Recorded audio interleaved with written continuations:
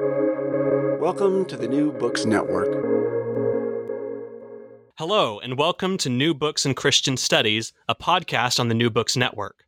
I'm your host, Ryan Shelton, and today we're joined by Dr. Paul Maxwell, author of The Trauma of Doctrine, New Calvinism, Religious Abuse, and the Experience of God, just published in December 2020 by Lexington Books, Fortress Academic.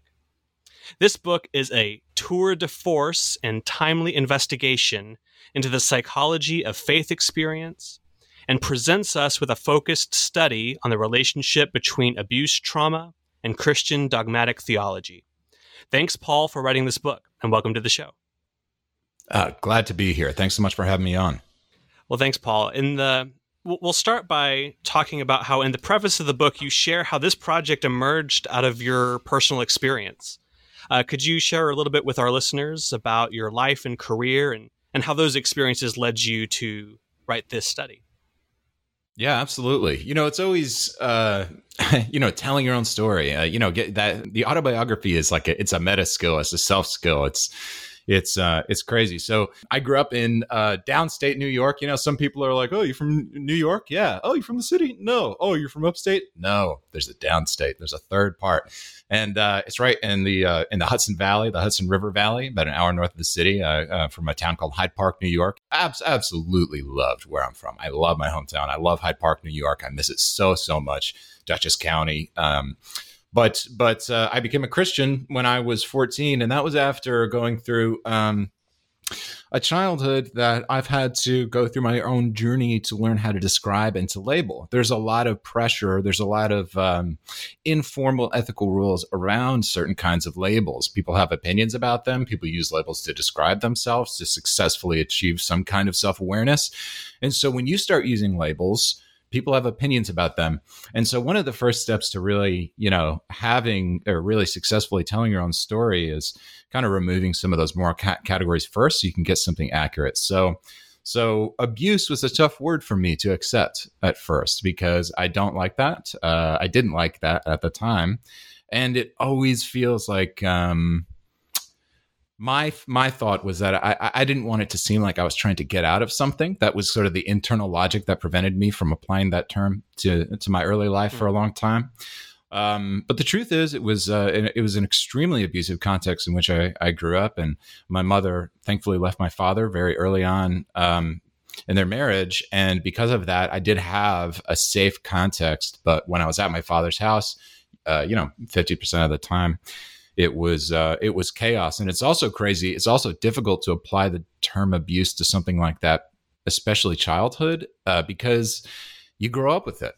It doesn't feel like abuse. It just doesn't. And sometimes it does. And sometimes it can come to feel that way. Again, as we'll get into, the psychology of certain kinds of experiences is so malleable. So to say this kind of experience is like that, this is my experience. But So I became a Christian after that. And of course, religion entering into that equation was significantly disruptive for my life, but in a really positive way. I was connected to the church, an evangelical church in the area. I came to Christ at a Youth for Christ conference in Saratoga Springs, New York. And that experience of Christianity for me was extremely healing. It was a context in which I could, the gospel was my entry point. So that's kind of where I think I've told my story in a wrong way before.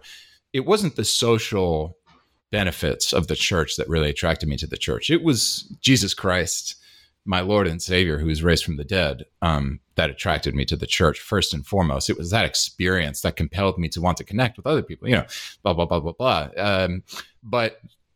But having been there, I had a fantastic experience, so fantastic that I just wanted to study the Bible. That's all I wanted to do.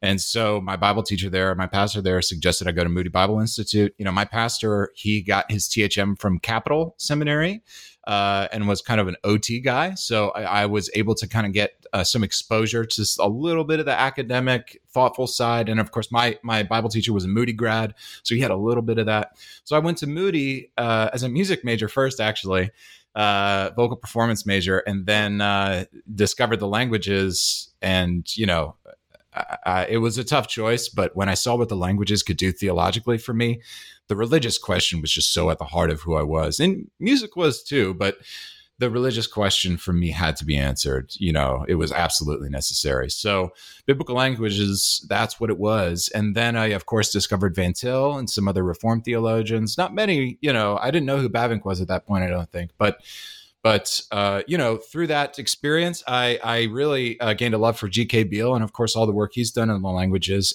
So from Moody, I went to a Reformed seminary after that. And at that Reformed seminary, it was a fantastic educational experience intellectually as far as that goes. But I was coming to terms with a lot of difficult experiences in my life that had emanated from that abuse, and that had also emanated from, it's one thing to look at abuse. It's another thing to look at a relationship, because we think of abuse as a big thing because of how morally significant it is. But very often it's, chronologically or along other axes of measurement, it's a very small thing. So for me, it's not even trauma is important and abuse is important because of the impact that they have, because of the potency, the relational, psychological, ideological density of those concepts. But when I think about what I was going through at that time, that prepared me to write this book as my dissertation at TEDS, where I would go after that to study with Kevin Van Hooser, trauma was really, every time I tried to make trauma the idea central, it just didn't work somehow. There wasn't enough there. But traumatology itself is a very young discipline. So I realized that my integrative task was even harder, because not only would I have to prove myself as a theologian to the psychologists and prove myself as a conservative to the theologians, but I would also have to do the work of both disciplines to get to the place where they could talk. So I realized in doing that my project would have to be either way longer or way denser. And if it was going to be way denser, I had to apply a lot more rigorous thought to the outline, to the structure, to the argumentation, which is why the book reads a little stiff, because I'm spinning a few plates in the book. I'm aiming to resolve something that really came to fruition in my life at the end of my seminary experience. And my dad had recently passed away from an opioid overdose, which triggered some complications in my experience of the symptomatology of my childhood abuse and various other compounding stressors in my life, a major surgery, yada, yada, yada, et cetera. And then one Easter morning, I remember the congregation was just singing. I was in church. They were singing I think they were singing Up from the Grave, right? Up from the grave, hero, blah, blah, blah. And boom, faith gone. It was like my leg would just cracked. It was like a bone just popped, and something felt very irreversible about that moment. What I experienced was certainly a death of faith, and I didn't know how to understand it. For all the theology that I read, especially all the Reformed theology, which is supposed to have this huge, great doctrine of assurance, and it's so wonderful how grace is so irresistible, and blah, blah, blah, blah, blah. And then you lose it. And you're like, well, what did I just lose? And how do I know? And as a theologian, you're trained to ask all these epistemological questions and axiological questions. You're like, what just happened? Well, I do know that there's this essential Reformed cliche or trope that essentially says, like, well, faith that is real will persevere. So I'm like, okay, so what does that make me? What does that make my faith? What does the fact that my faith just died say about what it was? And so I had to figure that out. I didn't even know what questions to ask. So I called up somebody who's done a lot of work on this before, who we'd been building a relationship, Kevin Van Hooser at Trinity.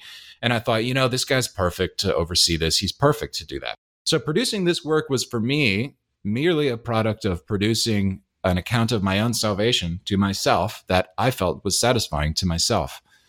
Now, the problem with doing something like that is that it runs the danger of being useless to everybody but you, right? And so, obviously I tried to apply as much critical objectivity to the project as I could. I tried to ask the question, how can I exposit the answer to this question in a way that's categorically configured so that it's, it can translate into other people's lives, right? I tried to add an aspect of epistemological and social scale to the project as much as possible. And so, I guess you're just going to have to read it to find out kind of thing. I guess, hey, by the way, I'd like to say congratulations. I believe you are probably the first person to read a physical copy of this book. So thank you so much for investing the time in doing that. And congratulations on being number one. Well, thank you. It's quite an honor.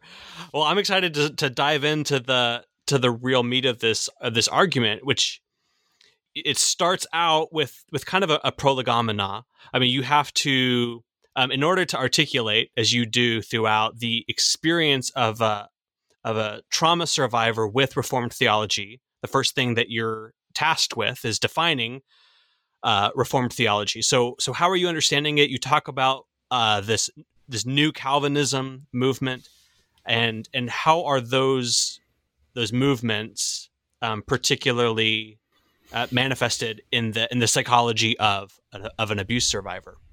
Sure, that's a great question, and if I may add just a quick qualification, just for readers, is so this work, which you gave a great summary of, I appreciate. I've always wanted to have a work of mine called the Tour de Force, so I appreciate that. That was actually a bucket list item for me, but the essential thesis of my dissertation is that a Christian can lose his faith. Reformed theology can make that the exacerbation of the consequences of that loss much greater, and that the consequences of that loss do not include a guarantee of the loss of soteriological benefits. In fact, I go so far as to argue that based on premise one, the assumption there being that it's already a Christian, that loss of salvation for somebody who has the deposit of the Spirit, which is indicated by a single moment of genuine faith, can never lose their salvation. And I argue that on the basis of Reformed theology. So I just wanted to give people a context of what my kind of like hidden thesis is, because I understand why it wasn't even, in a sense, it's not even materially relevant, because so much of the work is devoted to achieving that thesis, that the idea of trauma-induced apostasy and its consequences, it's really only present in the introduction and the conclusion. But of course, the spirit of those concepts is woven all throughout the work. So a theological account of the experience of Reformed theology by the traumatized Christian. That's the project of my book, right? Now, what is Reformed theology? Having studied in a Reformed context, having read Reformed theology for the past 15 years now, that is not a simple question. But what I try to do is I try to give as reasonable of an explanation as possible as to my definition of Reformed theology. And my definition of Reformed theology is this. It is a belief in God's meticulous providence, which is that everything that occurs in the world occurs because he ordained it. Now, of course, by what mechanism he ordains it, his decretal will versus his permissive will, primary causes versus secondary causes, yada, yada, yada. There's lots to say after that. But the basic belief in the meticulous providence of God, or the extensive sovereignty of God down to every detail that occurs in creation, that is one of the bedrock convictions of Calvinist theology. The other sort of twin conviction to that is total depravity, the doctrine of total depravity, which is the doctrine that human beings do not have any moral power on their own to produce moral good. Now, that is buttressed by a doctrine of common grace. Now, some people would argue that, Calvinism doesn't really believe in meticulous providence because of X, Y, Z, but I go through an extensive analysis of Calvin's understanding of free will, and I searched throughout Calvin's letters and his institutes to see if there can be anything established in terms of evidence for the belief that Calvin had a softer notion to the will, or that Calvin made accommodations for something, anything, a grain of sand of liberty that we could say is somehow outside the scope of God's direct control. Direct or indirect control, however you want to define those terms. Again, with theology, things become ambiguous very quickly. But can you give me anything here, Calvin? And at the end of the day, the answer is no. God controls everything, and the human will is only free insofar as it wills. So when Calvin says, and he often does say, but it's misunderstood, people misquote it and they misunderstand it. When Calvin says that human beings have liberty, right, or liberum, what he's saying is that what he means by that is that they have a volition. So I might even read a quote here, right? Yeah, Calvin offers a tautology essentially. He says, in this way, then man is said to have free will, not because he has a free choice of good and evil, but because he acts voluntarily and not by compulsion. That's a tautology. Man is said to have free will, not because he has free choice of good and evil, but because he acts voluntarily. So man isn't free. Man doesn't have free, or rather, man has free will in Calvin's view, not in the sense that he's free, but in the sense that he wills, which is total, to use a Kantian phrase, word jugglery. It's in my mind, that's doublespeak. And well, here's the thing. It's not doublespeak for Calvin. It's doublespeak the way we cherry pick Calvin and use him to prove to, like, well, Calvinists believe it, the softer side of Calvinism, generous Calvinism, all that stuff. Listen, you can have softer versions of Calvinism. That's all fine. And you can, there's a constructionist aspect to language already. So certainly, as far as using the word ethically, I think we have to distinguish between maximalist senses and minimalist senses. Minimalist senses, that's the method I employ, which is essentially, what's the lowest common denominator here? What's our MVP? What's our minimum viable product to go to launch for the word that we use to refer, or the definition that we have to refer to Reformed theology? And on the other hand, the maximalist sense is those books that you read about ressourcement theology, and we need a robust confessionalism. And those young new Calvinists, they don't understand what blah, blah, blah, blah, blah, right? And so those are the two approaches to the terms. I go with the minimalist approach to the term because it's the most popular use of the term, and language is conventional. And so if I'm writing to an audience, I'm going to use the popular use of that term, and I dig up evidence to substantiate why the minimalist approach is is the most popular approach to that term throughout the chapter as well. But, for example, definitions that line up almost perfectly with with a formula that is belief in MP and TD in the New York Times Magazine, New York Times, Time Magazine. People talk about Reformed theology outside academic theology. It's MP and TD. It's meticulous providence and total depravity. It is not conceivable that God could have any more control over the world than he has in the Calvinist view. And it's not conceivable that human beings could be any more corrupt than they already are, morally speaking, in the Reformed view. That's my starting point. And common grace is not so much a proof against that as it is a proof for it, because the need for the doctrine of common grace is what actually evidences the totality and the extensiveness, really the exhaustiveness of total depravity. It might even better be called exhaustive depravity. But so those are the two doctrines that unite what Reformed theology is in the first chapter. And I try to make the case for why that definition should stick. But again, it's merely a humble semantic decision. I'm not trying to settle intramural Reformed debates and all that kind of stuff. But then with that term in hand, with that conception of Calvinism or Reformed theology, which I decide to use as synonyms, but then I go on to address this question of, theodicy and Reformed theodicy. And really, it's necessary to frame Calvinism as clearly as possible when taking on the Calvinist theodicy, because, in that case, whatever you think Calvinism is has material relevance, supreme material relevance to what exact arguments you can make. So in the case that you are, for example, John Calvin, who has a maximalist conception of MP and TD, there is a unique problem for you. And what I do is I always wondered, why don't the Reformed theodicies feel like they work, right? I mean, Leibniz and Piper and others, I guess there's I'm listening, I'm nodding along and I'm like, yeah, I guess that makes sense. But why do I walk away from every Reformed theodicy and I'm like, I don't know, man. That's just, how do you have all the control and none of the blame, right? Like in my mind, I'm just like, it still doesn't make sense to me.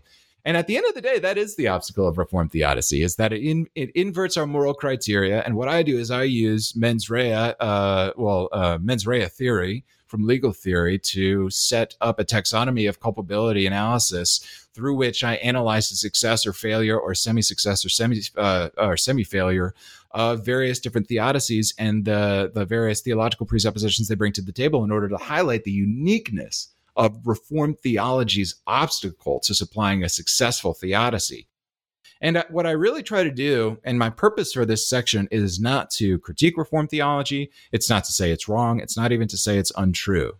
The purpose of this section is essentially to is to give the abuse survivor who negatively internalizes the superlative doctrines of NP and TD, to give them permission to say, you know what?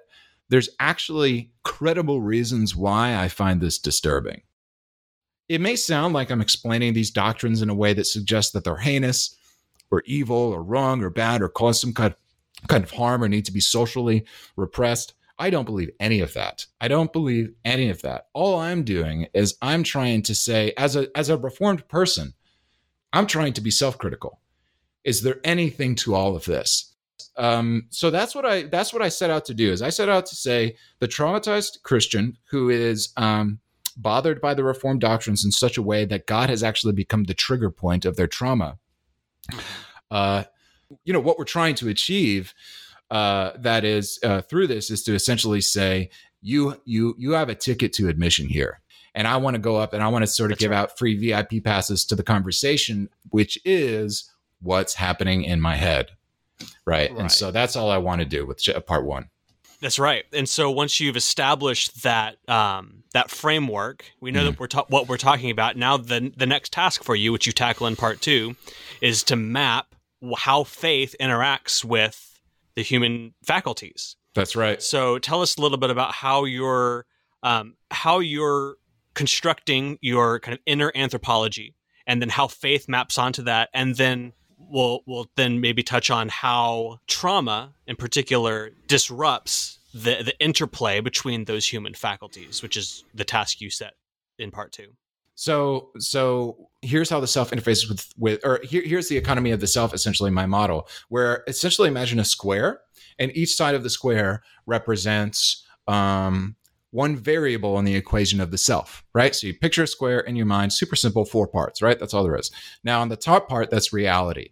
Reality is the source of it all, right? You look at reality, and reality gives you whatever you got, right? That's just what you got. That's the cards you're dealt, so to speak, right? That's where that's the top side of the square is reality, which is metaphysics, right? It's actually quite big. It's a whole discipline of philosophy, so the top you get reality. On the side, now imagine that there's an arrow going counterclockwise, right? And that indicates the direction that all these operations are moving, right? So it's a square, right? You can imagine a circle kind of turning counterclockwise, right? Which is to the left, right? If you're looking at it straight on. So if it's circles turning to the left. So if the square, imagine an arrow in the square indicating to the left. So it's going counterclockwise. And that's the direction of the mind's mental operations. So it goes from reality to the intellect. So the intellect is the first faculty which interfaces with reality, and it receives all the data, all the raw data, right? Now that is observation. Now from there, the intellect cognizes all that data. It takes all your previous taxonomies, whether it's the Platonic forms coming in up through the multiverse, or whether it's the Aristotelian substances, maturing through your senses, whatever it is, it cognizes those data according to previously held taxonomies in order to make the data intelligent to what faculty comes next. What's the bottom of the square, right? So the top's reality, the left is the intellect, the bottom, that's the imagination. What the imagination does is it's the axiology. It adds value. It says, is it good or bad? Is it pretty or ugly? Is it worthless or is it valuable, right? It asks the value question about all of the data, and it construes it. So in a way, reality gives a completely unzipped file to the intellect. The intellect unzips that file, and then the imagination decides what all those files mean. The significance. So in a way, the imagination is the hermeneutical faculty of the mind, because in a way, hermeneutics is essentially just determining the value of a text, it being intended value. And then from there, it goes to the will, right? Now from there, the imagination repackages all of that for the will, and the will acts upon the data that the intellect has cognized, that the imagination has evaluated, and puts it into act. Now, there are actually 3 kinds of imaginations, or rather 3 functions of the single operation of the imagination. Those 3 functions are, number 1, the perceptive imagination. The perceptive imagination is essentially the imagination that looks out into the world and makes value determinations about what it sees or what it observes. Then there's the conceptive imagination. The conceptive imagination, that is where fiction actually does present itself, but it's also where ideas or objects which are not materially present to us are stored, right? Aristotle I forget if he called it phantasmata or fantasia, but I believe he called it fantasia in the sense that it's the place where, concepts are stored, right? It's the storehouse of the mind. And then that's the conceptive function of the imagination. So a lot of people think that the intellect is the storehouse, but it's not. It's the imagination. So you've got the perceptive, which helps you perceive the world by focusing on a few key objects out there in the world, right? We're not actually focused on 99% of what we see. We have the conceptive, which obviously helps us to conceive of things, some fictional, some true.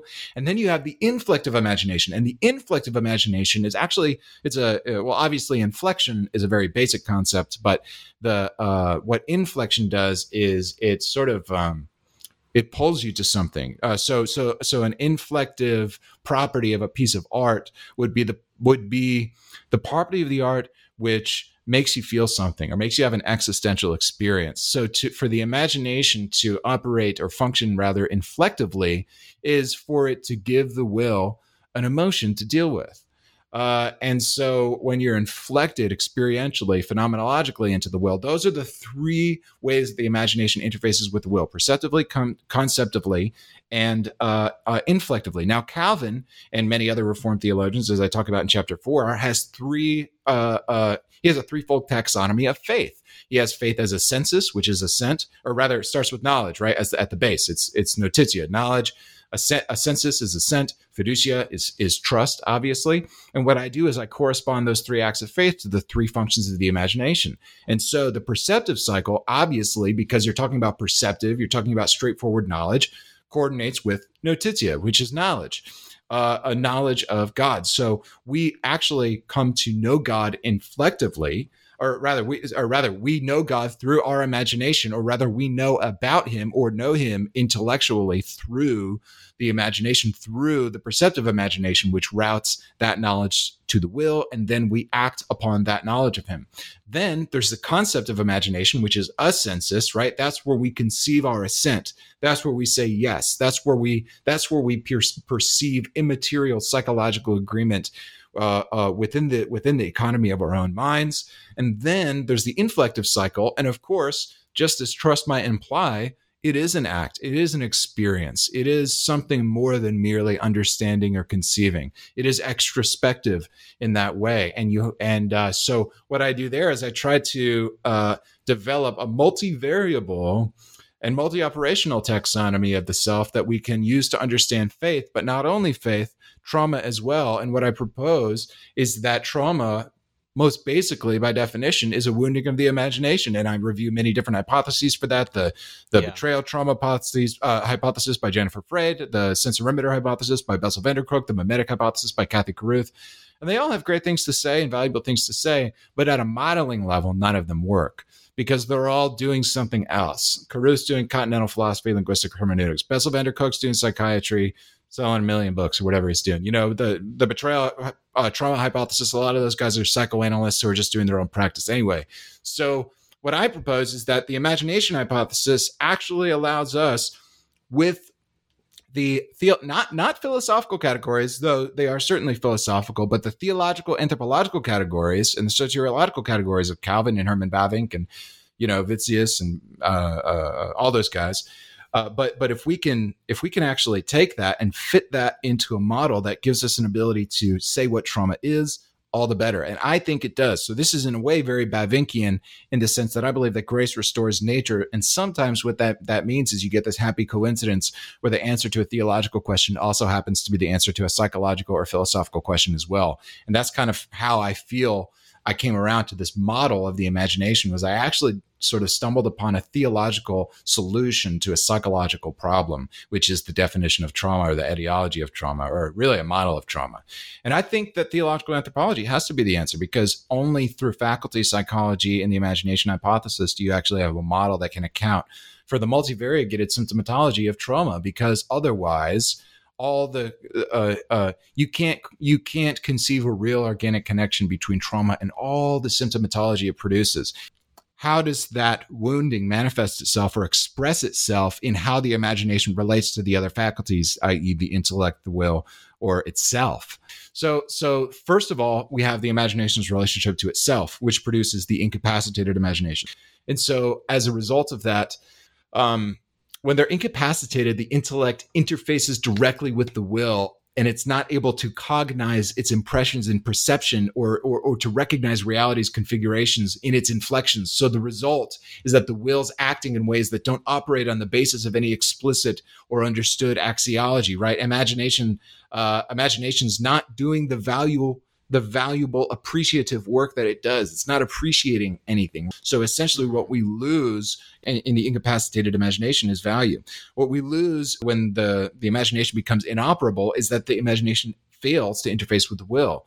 It failing to interface with the will produces a lot of volitional disorders, right? Those kinds of disorders which you would maybe often think about with kind of dysregulation or what the connection between trauma and addiction, that kind of thing. And then finally, you have the inhibited imagination, which is the bypass intellect. And this symptomatology would produce mental fog, self-limitation, paranoia, believing things without the due amount of epistemological rigor, all the things we get from our intellect in terms of what it means to be like a smart human. Well, if it's overwhelmed by some kind of traumatic experience, then we realize that the intellect is such an acute and proximate source of pain that we just shut it off. And that's a subconscious act. And sometimes it can be a mixture of subconscious and conscious activity, but we shut off the intellect. And so the trauma in response to overwhelm will shut off the imagination's relationship to itself, to the will, or to the intellect. And as a result of that, you get three different kinds of traumatic disruptions of faith. One is basically where you leave Reformed theology. So let's go back to the traumatized Christian who negatively internalizes the superlative notions of, NP and TD, meticulous providence and total depravity. There are three ways that they could be inflected out of that. The first is to just leave Reformed theology, right? Oh man, God's in control of everything and he blames everything on us. What a jerk. You know what? Oh, maybe this isn't biblical. And then they're an Arminian or whatever, right? Like they make some kind of theological switch. That's a trajectory that might be available to somebody, who's disturbed by those ideas. The next one is reluctantly Reformed, which is kind of what I was for a long time, which is, yeah, I'm Reformed and I hate it. And that's essentially where you have notitia and assensus, but no fiducia. And this is something that Calvin actually talks a lot about. And I have an extensive section on Calvin's trying to define faith in these three terms and really applies a dialectical reasoning and never gives a full, exhaustive, comprehensive account of faith in all three of those terms, but rather uses them to bounce around a lot, depending on who he's talking to, which I actually really love about Calvin's writings. But then the third thing that you can do is essentially to say, yes, I did deserve my abuse, and God is good. And it's essentially sort of the mirror opposite of leaving Calvinism, which is I'm accepting Calvinism, but I'm harmfully internalizing it. But here's the thing. There is a world, and there are many people like this, for whom all this makes perfect sense. And I don't want to take that away from anybody. I think people who find Reformed theology to be totally encouraging and gives them a way out of their trauma and is a tool of recovery for them. Oh man, go with God. Keep going. Stay on the path. However, those are the sort of the three ways that traumatized individuals can internalize Reformed theology according to the three modes, or rather the three functions of the imagination and the three ways in which they can be wounded, which actually creates a 9-part taxonomy of traumatic symptomatology, which is the wounded imagination hypothesis. And then from there, you get the expression of these three distinct trajectories of pistic disruption or disruption of faith. So that's essentially what I achieve in part 2. I think what you've done in part 2 is brilliant in providing this modeling, that you've now modeled the self, you've modeled how the imagination is operating, how faith fits onto that. And then from there, the particular disruptions that trauma produces on that faith, especially in the experience of Reformed theology.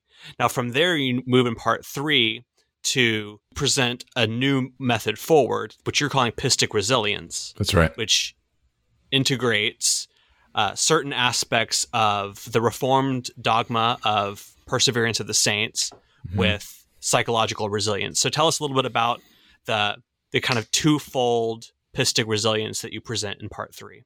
Yeah. So here's what pistic resilience is, coming, of course, from the Greek, pistis, which means faith.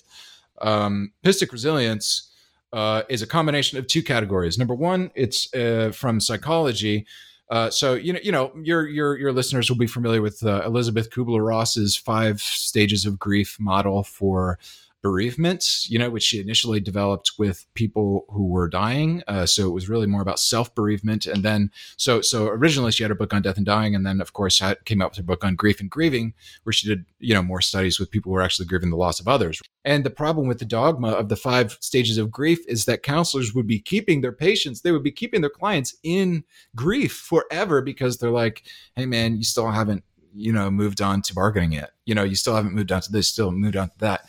And it was extending the grief process. So now we have, with psychologists like George Bonanno, these great resilience theorists who say that it's not so much about stages of progress and taking as long as you need to grieve. But Bonanno made a really controversial statement, which is actually that the less grief, the better. So his view was, if you can, lose your whole family and show up at a baseball game the next day and cheer for the Yanks, good on you.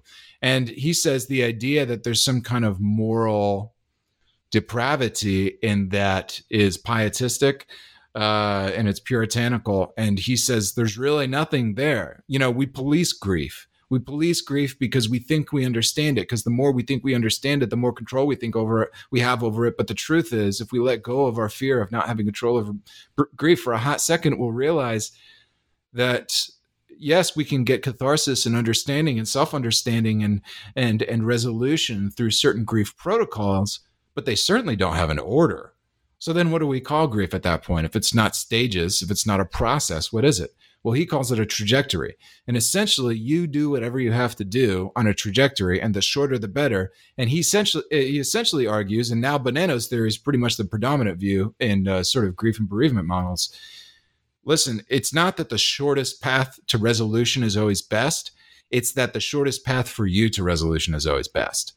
And so there, essentially his whole view is you get nothing from grief just by giving it time.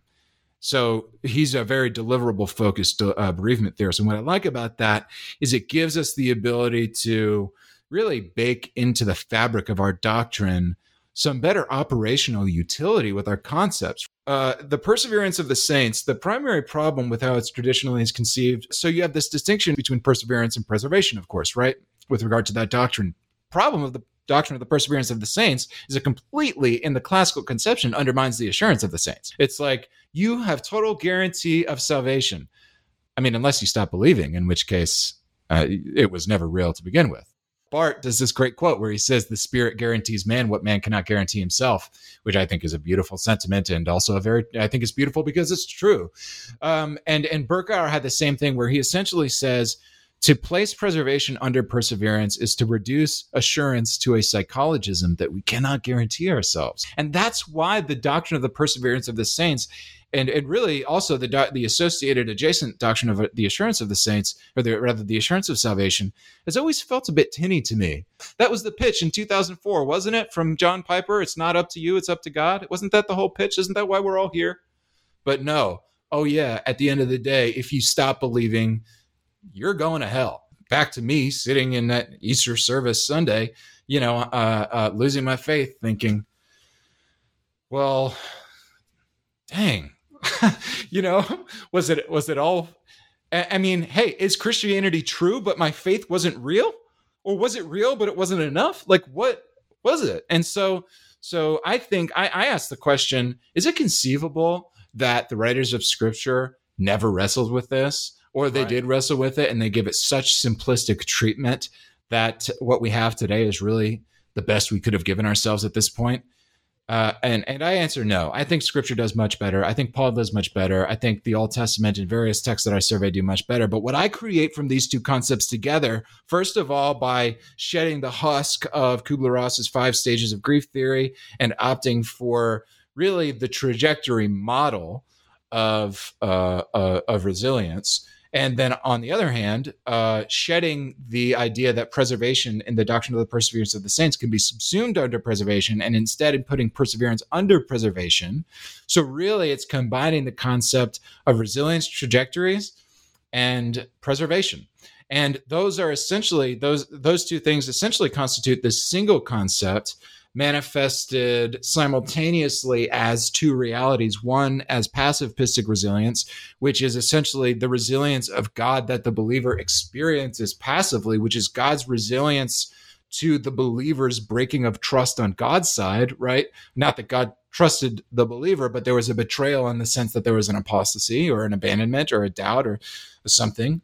And then on the other hand, it supplies us with this notion of active pistic resilience, which is these are strategies that the human being, the believer, the traumatized Christian employs and deploys in the context of being negatively disrupted or even having negatively internalized Calvinism in such a way where God literally now has become the trigger, so that when I think, when I pray, when I do theology, when I go to Bible study, when I go to church, when I even think about God, when I hear about God, man, my vagus nerve, it just goes nuts. So that's what I propose, is that pistic resilience is an active and passive concept derived from the trajectory resilience concept of George Bonanno and the preservation superseding perseverance from G.C. Berkauer. I combine those and I use those as an exegetical lens to provide some reparative and some what hermeneuticians call paranoid or mimetic or traumatized readings of the text. And each of these passages of Scripture are exposited in such a way so as to highlight some affinity or thematic filiality with the traumatized experience of Reformed theology itself. That's what I supply in part 3 is that concept and passages throughout Scripture which can exegetically, because it's one thing to philosophically legitimize it, right? It's one thing to look at Reformed theodicy and say, oh, you guys can't solve the problem of evil, you suck. It's like, it's one thing to dog on somebody for not accomplishing probably the most difficult philosophical task ever, right? You can't dock Reformed theology too many points for not solving the problem of evil. Who can? Well, I guess Plantinga has, but the point is, but then after that, after that, the next question we simply have to ask is, what is available to us spiritually? What is available to us in the text? Here's the thing.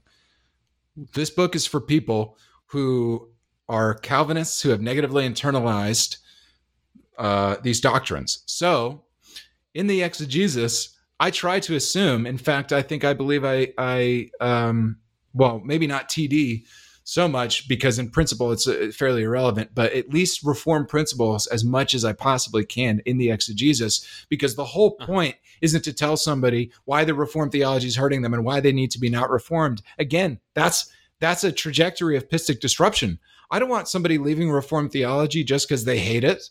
Maybe it's true. Or even if it is true and they don't like it, maybe they shouldn't stop believing it, right? Again, you could manifest these possibilities ad infinitum, but the point, of course, is just that we need to understand from the inside out how to get out of the negative internalization of Reformed theology. Because you can have William Lane Craig yelling at abused Calvinists all day long about how they're hurting themselves. But at the end of the day, if you can't step inside of Reformed theology and see your way to resolution, those principles will hold you by the throat. They certainly can. They certainly can. They are strong enough to do it. And so it's really just about, and this leads to part 4, how do you do that? How do you get the grounding? How do you get the wherewithal? How do you get your feet planted spiritually after something as crazy as this? And in my view, because we often talk about trauma recovery, right? Well, trauma recovery. What are you recovering? Not trauma. That's the thing you're recovering from. What are you recovering? Mm-hmm. It's autonomy. Right? So what you want is balance. You want a version of dignity that is in you, that is high enough to compel you to act morally towards others, but not so high that you treating others the way you actually treat yourself doesn't become unmanageable, right? Because it's one thing to inflate your sense of self-compassion out of a notion of autonomy. It's another thing to inflate your sense of dignity of others in proportion to degree, right? It becomes unmanageable. It becomes impossible. So that's what autonomy is. And I believe that one of the paths forward in recovering the wounded religious imagination, recovering rather from a wound in the religious imagination, is incorporating trauma into the liturgy.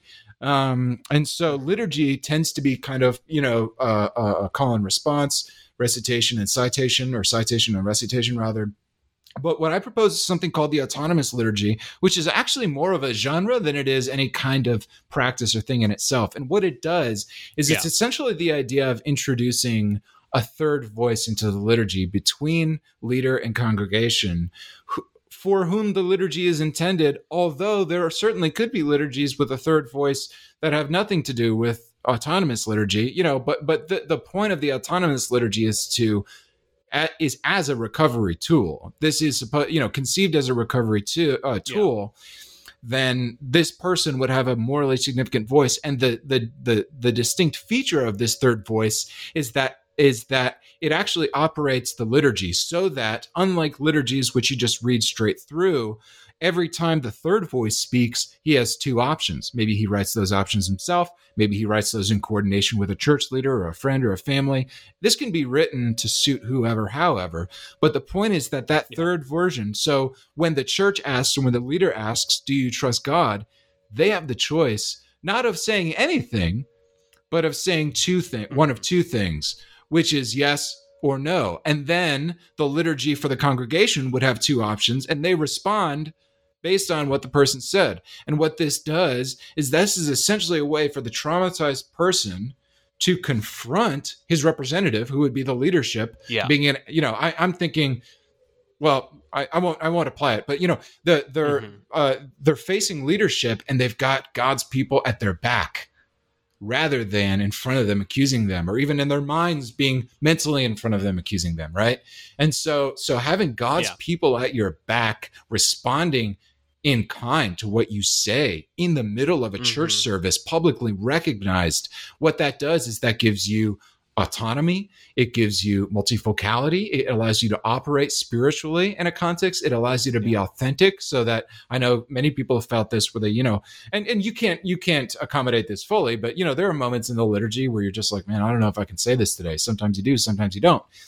But the idea of an autonomous liturgy being a sacramental act, really, maybe even in the most profound sense, in which one literally is given autonomy, and very much like physical therapy, right? Because what's physical therapy? It's just going through the motions, and then you increase the load, and you increase, the muscle stimulation response to that. Same thing with spirituality. You don't even have to mean it, but the point is, you have available to you options which realistically take into account what your pistic capacities are after the wound.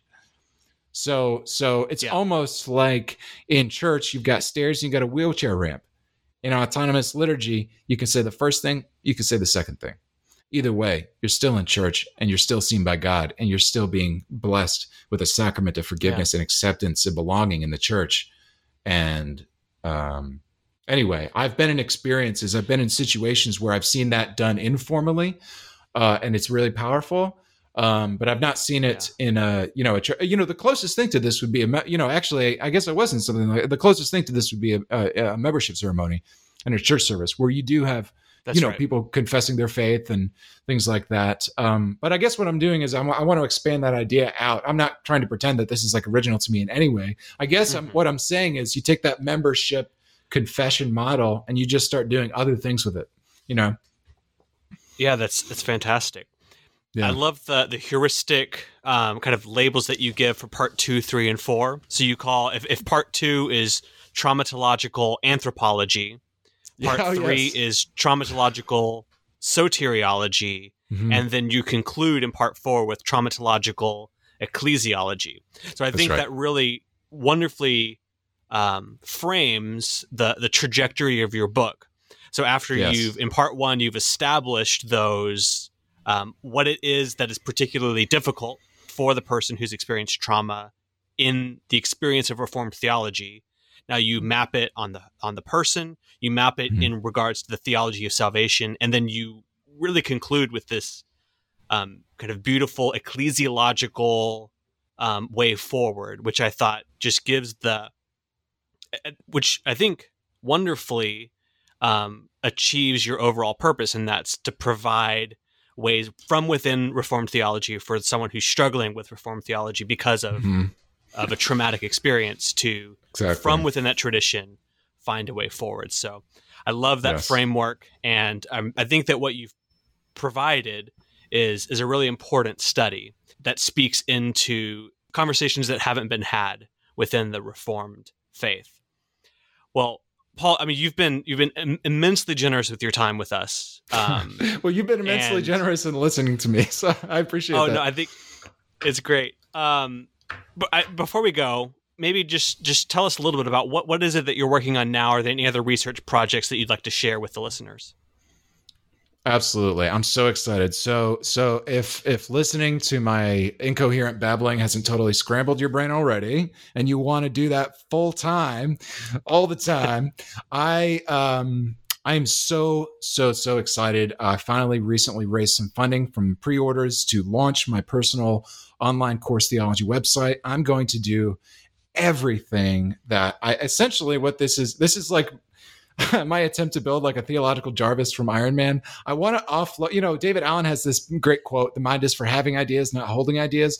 So in a way, right. This is my way. I want to open source my brain and just say, listen, you guys just take it and do whatever you want with it. And so I actually am going to have full curricula tracks through theology, philosophy, psychology, all the way from beginner history, intermediate systems and concepts, advanced methods, and all the way to focused studies that will be built on that. So if you're ever interested in saying, you know what, I want to do a quick track that's got 4 courses that are about 2 hours long, really short videos, really clean PDFs, comes with a bunch of books, for every course, I'm building a whole thing. It's not really a seminary alternative or a Bible college. It's nothing like that. Really what this is if you want the ground tools, my online hacks, my everything that I do, and I'm going to be putting a lot of digital PDFs together and worksheets to help you work through these course materials and everything. But if you're kind of interested in these disciplines without all like the boring stuff of a class that's like, God, do I really have to sit in a course for 3 hours for 16 weeks to understand this stuff? I don't believe you do. In fact, I'm an autodidact at heart, and most often I find you can really get a good understanding of things in not much time at all. So what I try to do is I try to translate that in a really digestible way. I know if people listening to this podcast be like, you can do things in a digestible way. Interesting. But yes, I can, I promise. And so anyway, if you're into that, I would say go to paulmaxwell.co, check it out, click through some stuff, see if you like it. Actually, the website's not going to be up till tomorrow, but I imagine this episode is coming out by the today. time this is out, it'll be great. Yeah. Okay, cool. Yeah. Check it out. If you like it, maybe there'll be a couple, I'll probably put some free courses on there so you could just kind of, try it out to see if you like it. That's what I'm doing. Obviously you can get the Trauma of Doctrine, but everything I'm going to be doing full time. And this is where I would recommend people go to YouTube. That's where I'm going to be doing all my stuff. It's youtube.com. Okay. /C/Paul Maxwell Co. All right. Paul Maxwell CO. So that's youtube.com/C/Paul Maxwell Co. All right. And that C stands for channel. That's just a little YouTube shortcode. But go there, subscribe, check it out. If you liked the book, definitely, subscribe to my YouTube channel. On the other hand, if you maybe are interested in this book, but don't feel like you would want to, labor through all the academic stuff, part of my membership on my site, I am going to have a digestible version of a book on trauma that's not going to be the exact same tack as this, because you can imagine this is basically the distilled version of my idea, right? But I am going to have a separate book on religious trauma for lay Christians, which is going to be much more practical and sort of rooted in scripture. So if they are interested in that, they don't have to join. That will be published physically online, and it's going to be out in March. But if people who may not want to read through the whole book, that's going to be available to them as well. Along with, I should say, a series of interviews that I did with a few counselors and pastors who walked with me as I was writing this book, and their reflections on trauma and trauma counseling as well. So that's going to be kind of a class, but it's just going to be sort of like a series of videos. It's not going to be a class, but it'll just be sort of a behind the scenes thing with some theologians on this issue. And I'll be having Kevin Van Hooser on as well. So that'll be fun. Great. That's excellent, Paul. I'm really excited to see how you continue to develop these ideas. And I think you've got a great project there. Well, it's been an honor to have you. Once again, this has been a conversation with Dr. Paul Maxwell about his new book, The Trauma of Doctrine, New Calvinism, Religious Abuse, and the Experience of God, just published by Lexington Books, Fortress Academic. Thanks so much for joining us, Paul. Thanks for having me on. And thank you for listening to New Books in Christian Studies. Follow New Books Network for more author interviews and share the word with your friends. Visit newbooksnetwork.com for more information and to find links to purchase any of the books that we feature on the show. Until next time, I hope you have a great day.